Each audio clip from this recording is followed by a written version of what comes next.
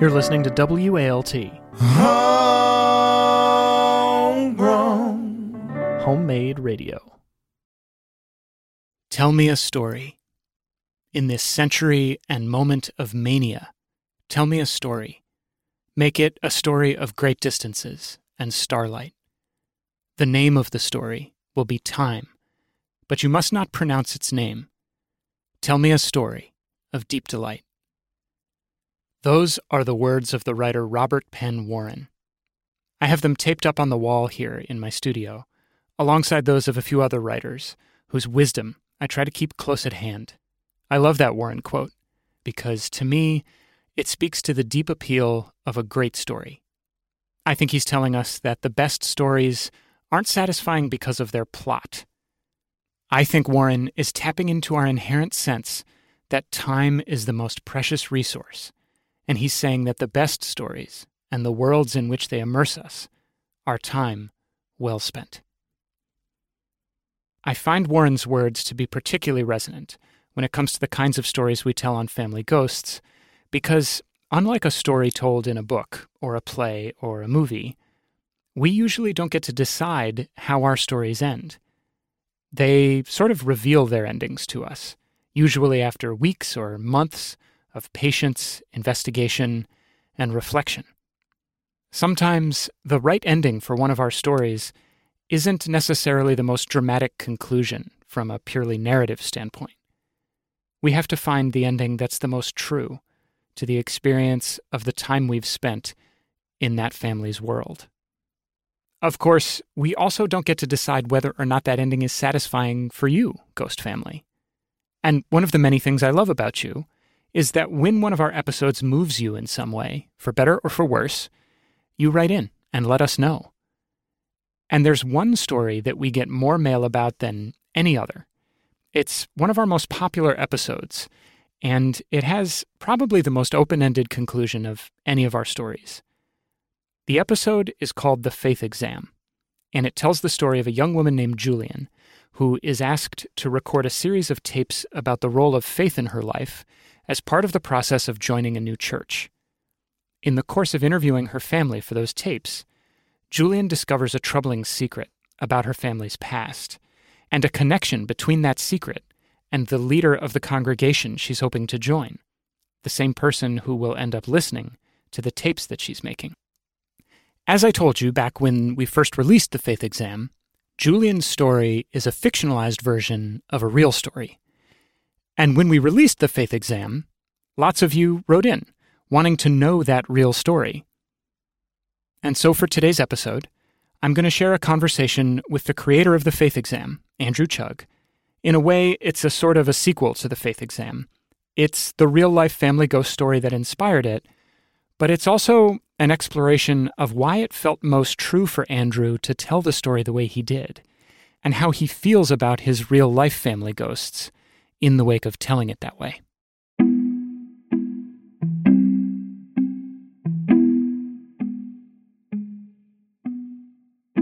There's this map that exists of that time, and like on one point of this map is me and my family, and then on another point of this map is this family with Julian and B and Tally. Mm-hmm. And I didn't know that I was drawing that map out so accurate to my like reality map. Mm-hmm.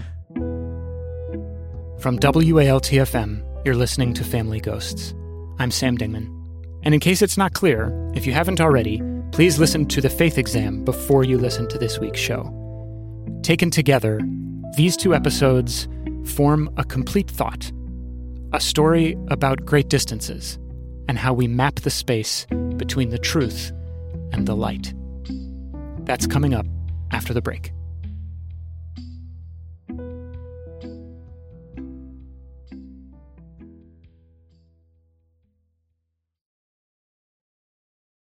Do you remember the moment that the idea for this story came to you? Yeah, I think that there's 2 or 3 versions of that. Mm-hmm. Originally, believe it or not, this story, it was a dark comedy about a girl whose father who had actually killed himself on purpose because he was a musician and he wanted his records to be worth more money. And just sort of like poking fun at, our tradition of giving value to suicide and, just how kind of like sick that made me feel. Yeah. Venerating like the tragic artist. Yeah, exactly. And it grossed me out so much. I wanted to make a comedy about it. Mm-hmm. And sort of out of that, I was working with a writing consultant because I hadn't really written anything like this before. Mm-hmm. Just somebody who I trusted and who would give me honest feedback. And she just basically said, like, there's not a whole lot of motivation here for the characters. I know you want it to be super dry, but we need to like build out this world a little bit more. Uh-huh. And so through this desire to build out a more cohesive world, I kind of built the world that the characters in Faith Exam exist in. Mm-hmm. But their, who they are has changed. So the world has kind of stayed the same, like gray, Poughkeepsie, with a group of people who are inclined to appreciate the arts. Mm-hmm.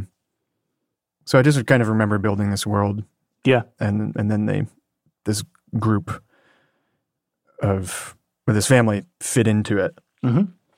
Was the family part of that initial story structure, or did that come in to the picture once you changed the focus? Yeah, it's a good question. Tally was the main character in this earlier iteration. Mm-hmm.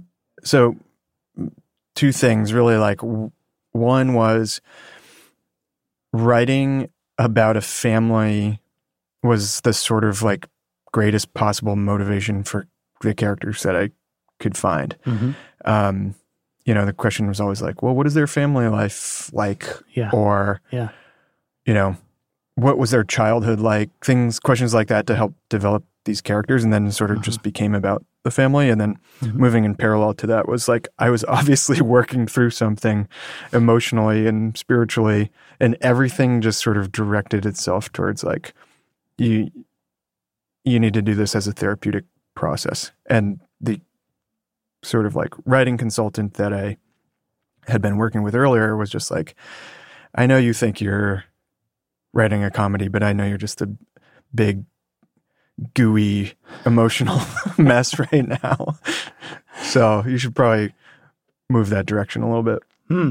So how did she know that? Is it because were you going through something specific at that time? Yeah, and I don't know how much I clued her in on it because it's sort of, I reached a sort of like some floodgates on this project where I was like, okay, I know what to do now. I need to get this out. Yeah. I hadn't really told her what was going on, but basically there were some substantial family secrets that I found out about that were enormously painful. But at the same time, they made everything so much clearer. Meaning, you find out about these things and you say, oh, that's why that person behaved like that. Right. Or that's why they had so much guilt.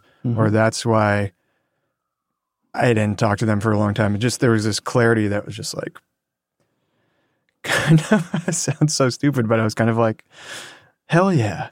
It makes sense now. Like, that doesn't sound stupid to me at all. Yeah, I just was just like, man, I'm so upset and angry about this, but I feel so relieved to know that I wasn't making up, sort of like this interpretation of how it, of other people's behavior and emotions. Mm-hmm.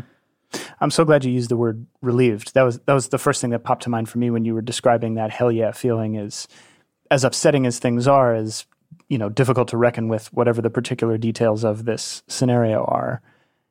there is this quality of relief, I think, in my own experience as well, where you feel like at least there's an explanation, at least, and not to name what you were feeling, but I always feel like that's the sense for me is at least there's a reason that this was happening, and maybe also a possible pathway for me to feel some empathy towards this person who I otherwise might feel a need to just completely cast out of my life because of the way they're behaving or have behaved. Can you tell me the parts of the Faith Exam story that have a tangible connection to your own life? Yeah, I can. I think I'll try to keep it simple because I want there to be room for interpretation. Sure. One huge thing is just sort of, the opiate epidemic, while did not take my father's life, physically, like pretty much took my father's life. Mm-hmm. The addictions were severe. He's described to me his rock bottom, which is just unbelievably painful for a child to hear from their parent. During that time when he was really at the peak of the struggling, I was lending him money, not knowing it was going towards drugs. Hearing him confess things that I had never heard before while under the influence of drugs. Further ripped my heart out, to be honest. And so that side of it is real, and I really wanted to get something out. I think looking back, I wanted to tell the story of, one way that maybe my life could have turned out if he had actually overdosed. Yeah. The other is a little more complicated because it involves another family secret I don't really want to talk about on mic, but sure. The idea being that there's this really substantial family secret, and through the telling of that secret and just the optimistic openness, the family can actually really grow close because of that. Yeah. And, and so I wanted to encourage this idea of like, I don't want to use the word transparency because that feels like I'm in a fucking like new corporate. Yeah. But like this idea, like Bridgewater Capital or something. Yeah. Like this idea that like you are 15 years old and then you're 19 years old and then you're 25 years old and then all of a sudden you're 32 years old and you're like a man or a woman. Mm-hmm. And that happens extremely quickly. And people deserve to know what's going on. They deserve to know if they've been wronged, especially as a child. It can bring tremendous relief. Yeah. So just to make sure I understand kind of the journey here, am I correct that these revelations about what your dad went through, as well as the other secret that you'd rather not talk about, those are the things that you were processing as you were working through this story? Yeah, absolutely. And just sort of like, in addition to that, how to bring other people into it too. How to sort of start communicating to other people that this is happening in my family. Yeah. So if I'm being weird, it's because this is going on. If I'm like being short with you, mm-hmm. or if I'm appear to be distant, mm-hmm. it's not because you forgot to put the, lemon in my drink. It's because this shit is going on. Yeah. And it's occupying pretty much all my senses except for smell. Yeah. I don't know if that makes any sense, but Yeah, it actually weirdly does. yeah. Yeah, because I can imagine a scenario where you're dealing with this stuff and you barely taste the food you're eating. I can imagine a scenario where this is going on and you don't really want to touch anybody, or maybe you don't want to look people in the eye. I mean, it's actually a really compelling way of describing it. And smell, I guess smell is sort of involuntary. So Yeah, exactly. So when you think about the characters in the faith exam, is there one character in particular who you feel like is most directly a stand-in for you? Or is it not that simple? It is that simple, but it's also not. Because earlier iterations involved a character that was more similar to me, like Tally, Mm-hmm. I always sort of thought that it was her. Mm-hmm. That was sort of a mirror of me. But as the piece developed, it was clear to me that, like, you know, B was my mom. But that I was kind of like Julian, Mm-hmm. in that I just felt so naive. Yeah. And I felt so, like, unconditionally loving. And in this story, you know, there are no conditions to not love Greg. Right. But that's not, Greg doesn't accurately represent who my father was Mm-hmm. or is. Mm-hmm. So in retrospect, it's kind of funny, but I really just sort of like went to reflect myself as like a 19-year-old. Feels kind of funny because it wasn't necessarily intentional, Mm-hmm. but I just think it reflected like how excited I have been about the world, but just then finding these things out, you know, it's really kind of just fucked me up, but also reinforced the practice of getting to know my family better. Mm-hmm. Is there, in casting your quote unquote yourself as not just a fictional character, but a fictional character of a different sex than you, do you feel like there was anything in that addition of another layer of distance enable you to explore more freely the kinds of feelings that were going on without having to feel like you were drawing yourself in the script? You know what I mean? Does this question make sense? Yeah, it definitely does. So I kind of have two answers to that. One is that, you know, I also see myself in Greg. Mm-hmm. Like, Mm-hmm. you know, I don't have a heroin addiction, but I have other addictions. Mm-hmm. And in Tim, you know, Yeah. I think like Right. when you're a young man, you can be a fucking asshole. Right.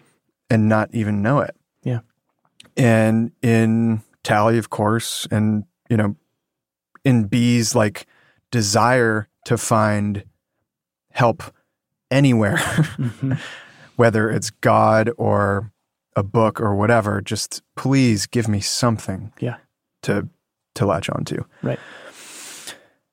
But I think it's not Julian's gender, I think, but that she really was just a curious vehicle to like gather information about a family. Yeah.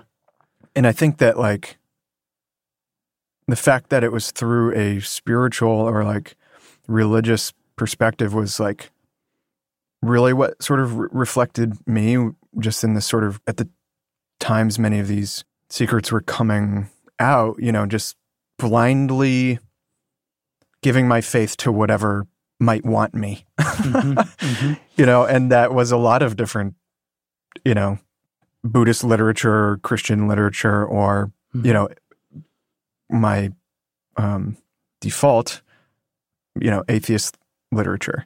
I don't know, she really represented that spiritual journey, I guess. Yeah. Yeah. That's one of my favorite things about the Julian character, is that she, to my mind, is not just naive.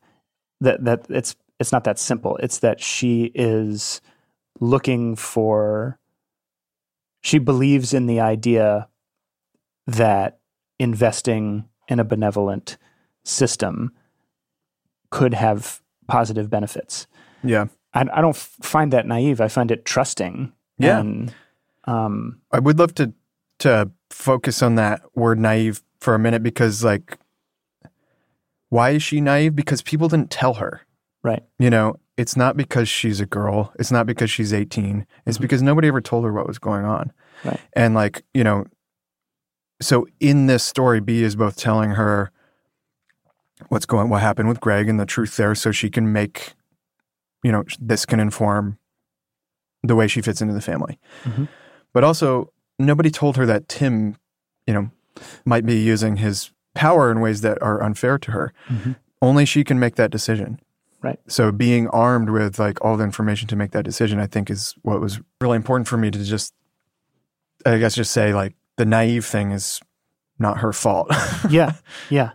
Another thing that I really like about this story is that it's not even necessarily an indictment of Tim as a person. It's an indictment of Tim's actions at a certain time and the consequences of those actions. Mm-hmm. We don't ever actually really get to meet Tim. And then you do this thing, which I remember for me in reading the story being a big moment, which is you kind of tacitly position us as listeners as Tim. Because in the reality of the story, the intended audience of these recordings is Tim. These are for Tim's ears. Mm-hmm. And so in listening to it, the logical conclusion that we as an audience draw is that we are Tim. I'm curious to know what your thought process behind that positioning was. Part of it, you know, kind of comes from a sound design thing, actually, which was I really wanted listeners to feel like this was, you know, could possibly be their family. Mm-hmm. And the proximity of the actors to the microphone of the cassette can feel really special. Mm-hmm. And I learned that just through a bunch of digitization of tapes I had been doing of my family. And so part of it was inspired by that, but part of it too was just that I felt like in a lot of audio fiction, there's just this sort of like sheen of, and it doesn't feel like the real room, and it doesn't feel like, it just feels like it was produced.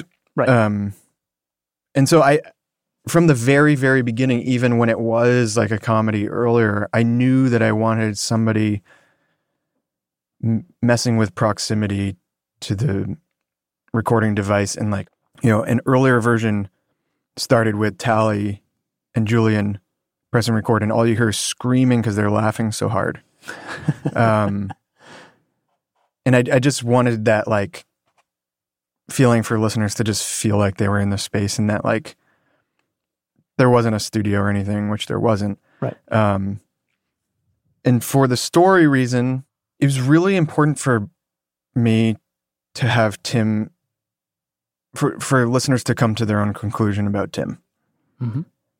On one hand, he's a total asshole bully. Mm-hmm. On the other hand, he's, you know, we can assume that he's made some changes in his life, and that if he is a man of Jesus, that he follows the principles that sort of Jesus laid out.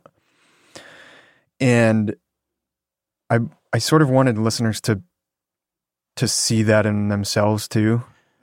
Everybody has done something stupid or mean or rude or, you know, and they probably don't remember it.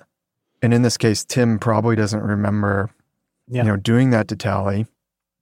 And I wanted listeners to reflect on like making assumptions about people and, think about the way just sort of words can be super harmful. Yeah.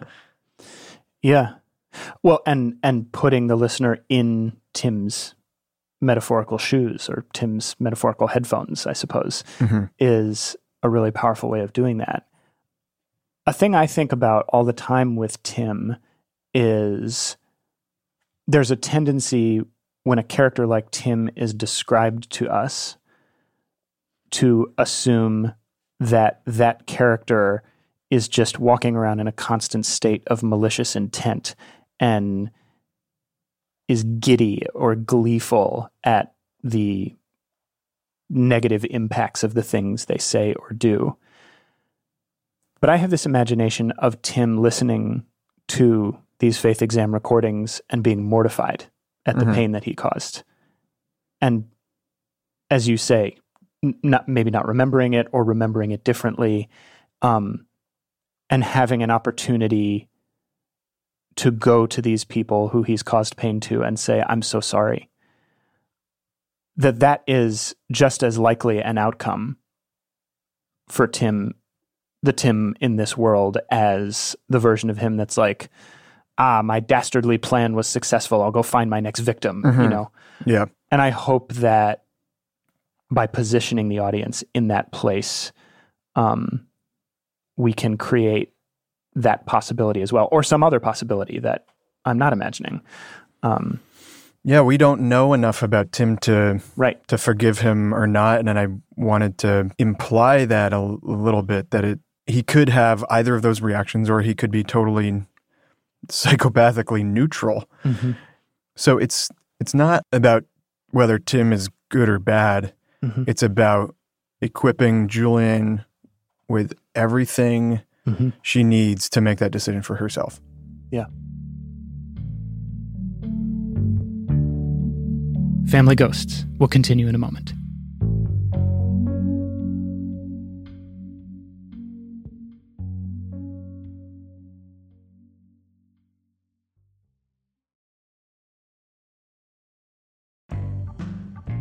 Ghost family, if you're enjoying this week's show, you should know that you're hearing it because of the generous support of the Kindred Spirits, our community of supporters on Patreon. For just $5 a month, Kindred Spirits get all of our episodes ad-free, and they get exclusive access to bonus episodes. Lately, they've been hearing a series of audio pieces produced in partnership with a famous special guest, and this week's installment features an original song written by that guest that's never been performed anywhere else. In addition to those benefits, however, Kindred Spirits get the satisfaction of knowing that they're keeping the mics hot here at WALT. I know it might seem strange for me to ask for your financial support when you hear ads during the breaks of our show. But the truth is, while I appreciate those sponsorships, they don't come close to covering the costs of doing this work at the level of quality that you expect. So if you have the means, please consider joining the Kindred Spirits today at patreon.com/familyghosts. And thank you.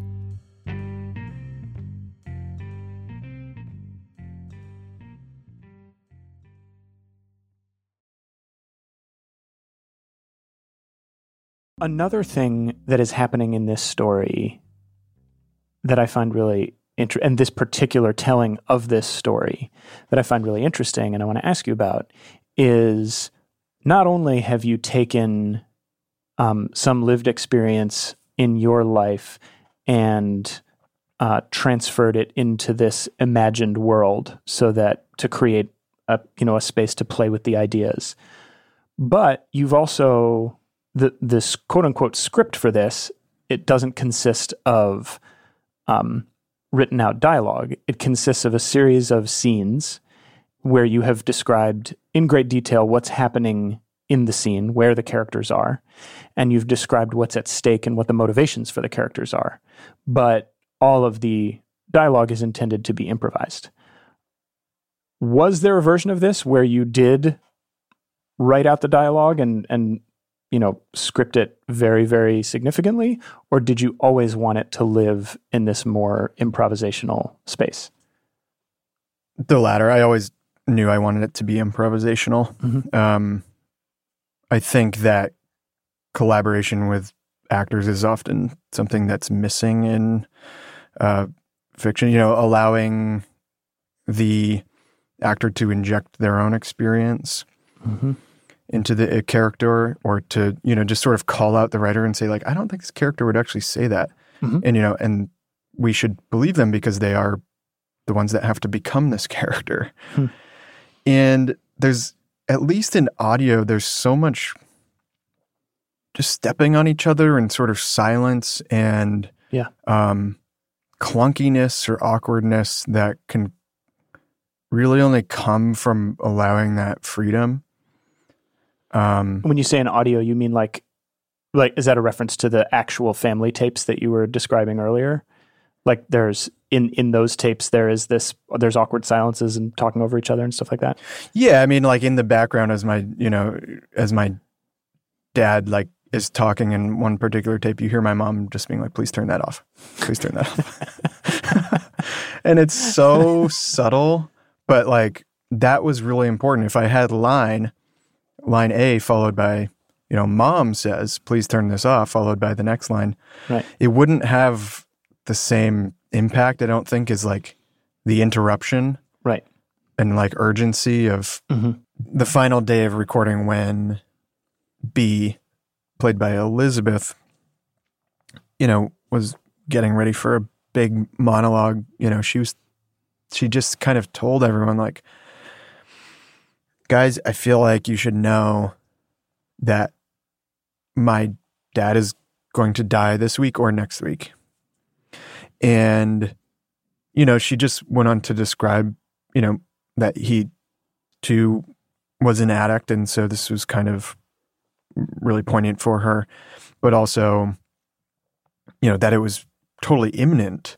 And sort of every time she looked at her phone, I was just thinking, yeah, this might be like the moment where, one of our actors realizes that their own father has passed. So there was some there's a lot of compassion in the room and like some nice, just real world parallels that were, mm-hmm. I think, inspiring all of us creatively and, allowing each other to feel more comfortable with their own family stories. For sure. So to that end, I'm curious, were there any moments in the rehearsal or the recording process where the actors in their improvisation brought out things in the characters or in the story that you didn't know were there? Definitely. They made them so much more three-dimensional mm-hmm. and real than I had like really thought about. They asked such good questions about the characters, before tapings. It's a small role, but Tyler, mm-hmm. Played by Alex Gould, our conversations before recording were probably multiple hours, but he's actually on tape not very long at all. Right. But he saw, way past the fact that this kid was just a well-liked friend of the family who happened to be gay and he hadn't come out to his parents yet. He saw like a depth, he expressed on tape a depth that I had to sort of hear in order mm-hmm. to fully understand, uh-huh. which was much more nuanced in sort of like showing that he had a similar path as Tally, meaning Tally's already gone through the process of dealing with a big family issue. Right. And he knows that he has to do this himself. Yeah. Well, and in a creative process like this, that amount of whatever you want to call it, prep work or world building is so necessary for even a fleeting moment of improvisation to just convey worlds of meaning. Yeah.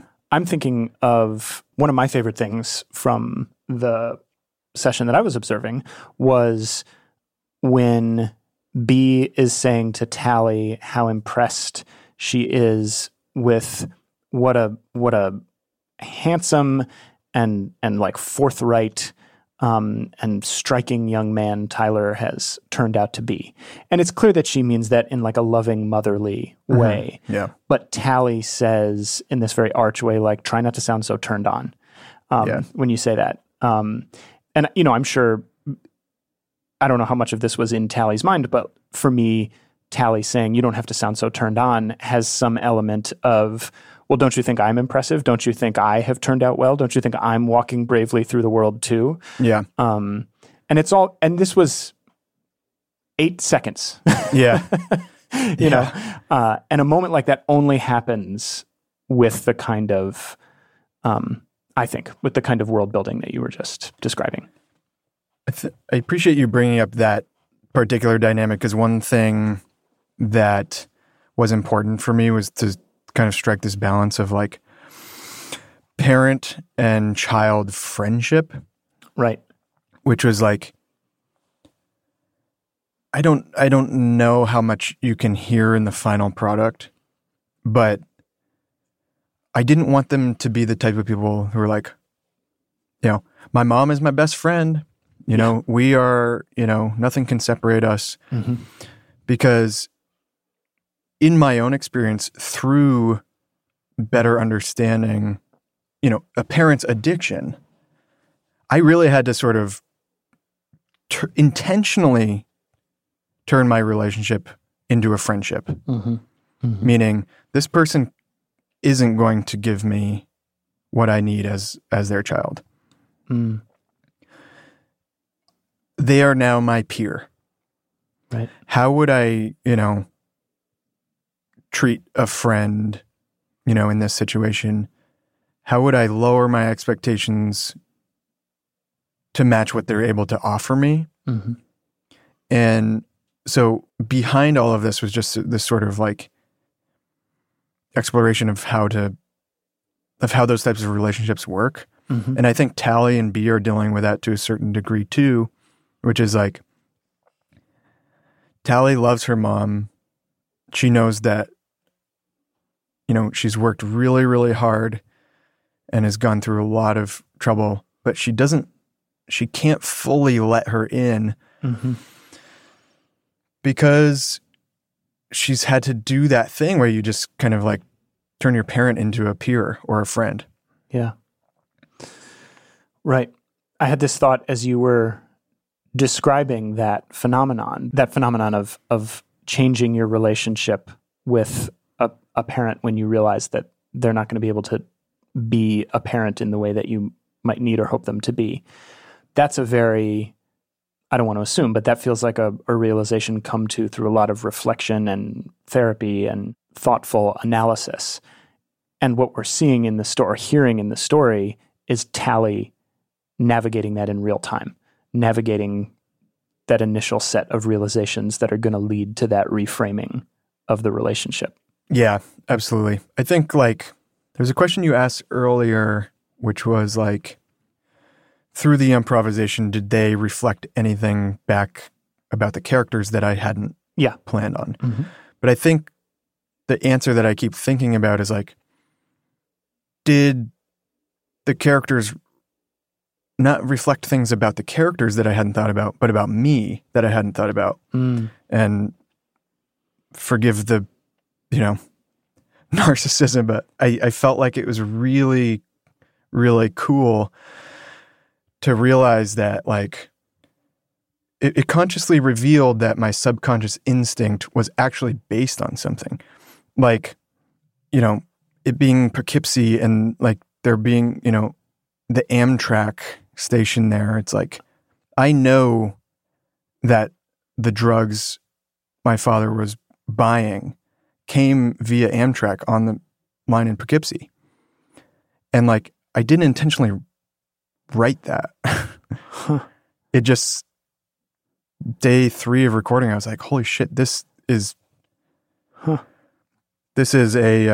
just a different city. Right. Same epidemic. there's this map that exists of that time.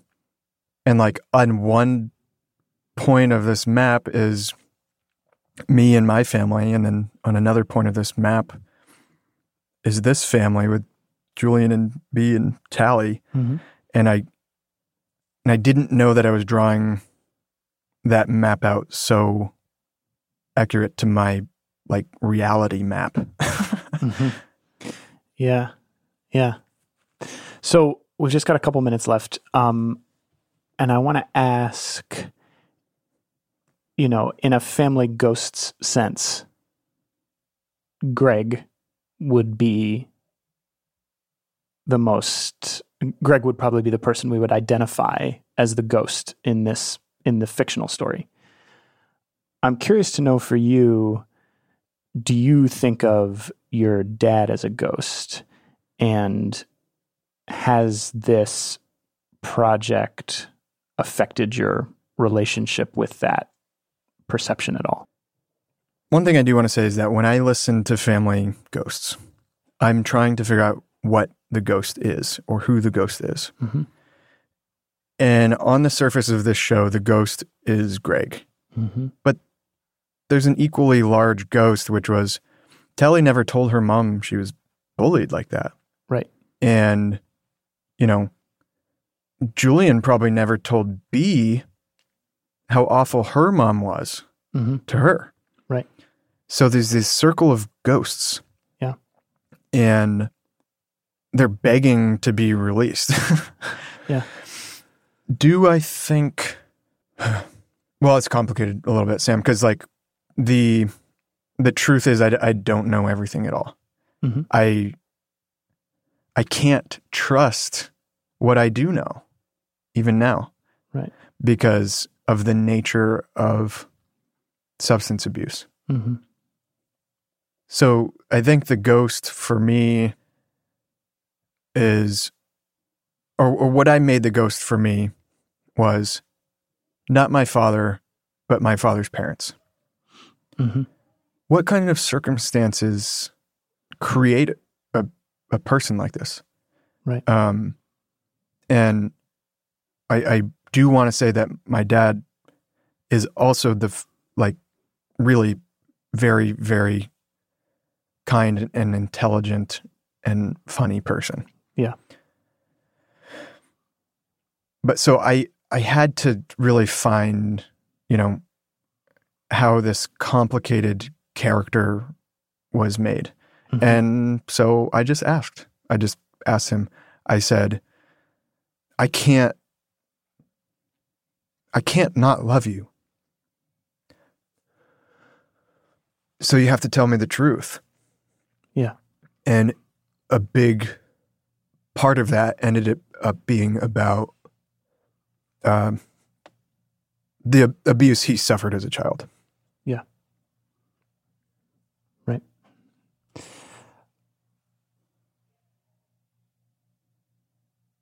I feel, I guess I'm struck as you're saying all of this,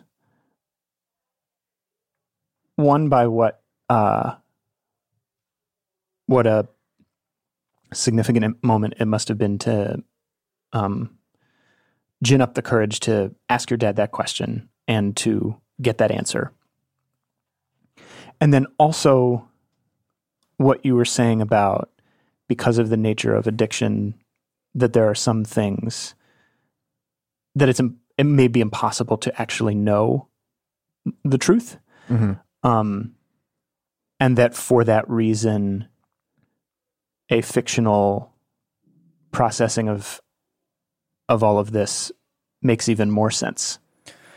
Definitely. It's something I thought about a lot, which was like, if I came to you with a story and we told it in the creative nonfiction genre, mm-hmm. the results wouldn't be what you wanted. Right.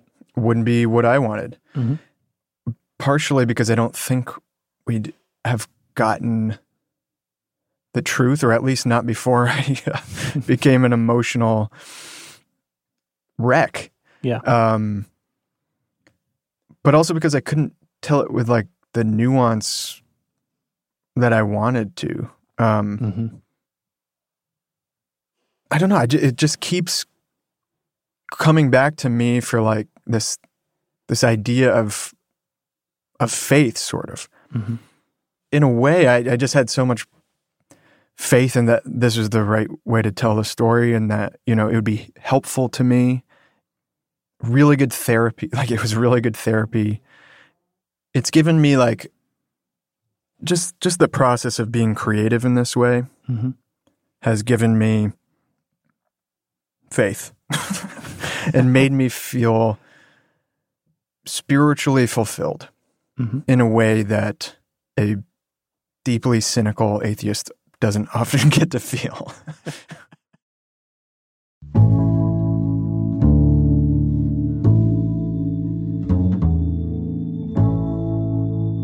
Family Ghosts is hosted, written, produced, mixed, and edited by me, Sam Dingman.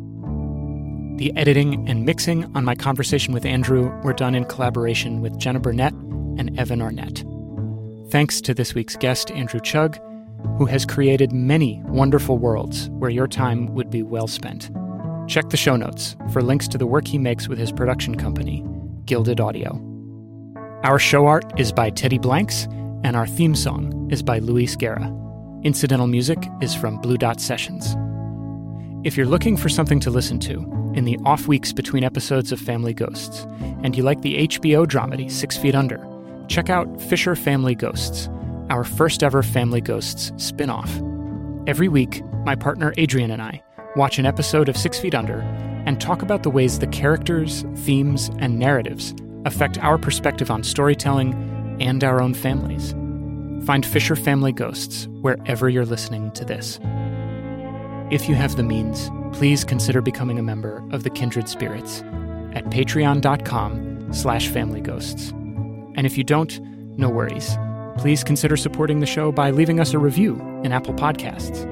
It takes less than 30 seconds, and it makes a huge difference in terms of helping new listeners find our show. We'll be back in 2 weeks with a brand new story. Thank you for listening, Ghost Family. I'll talk to you then.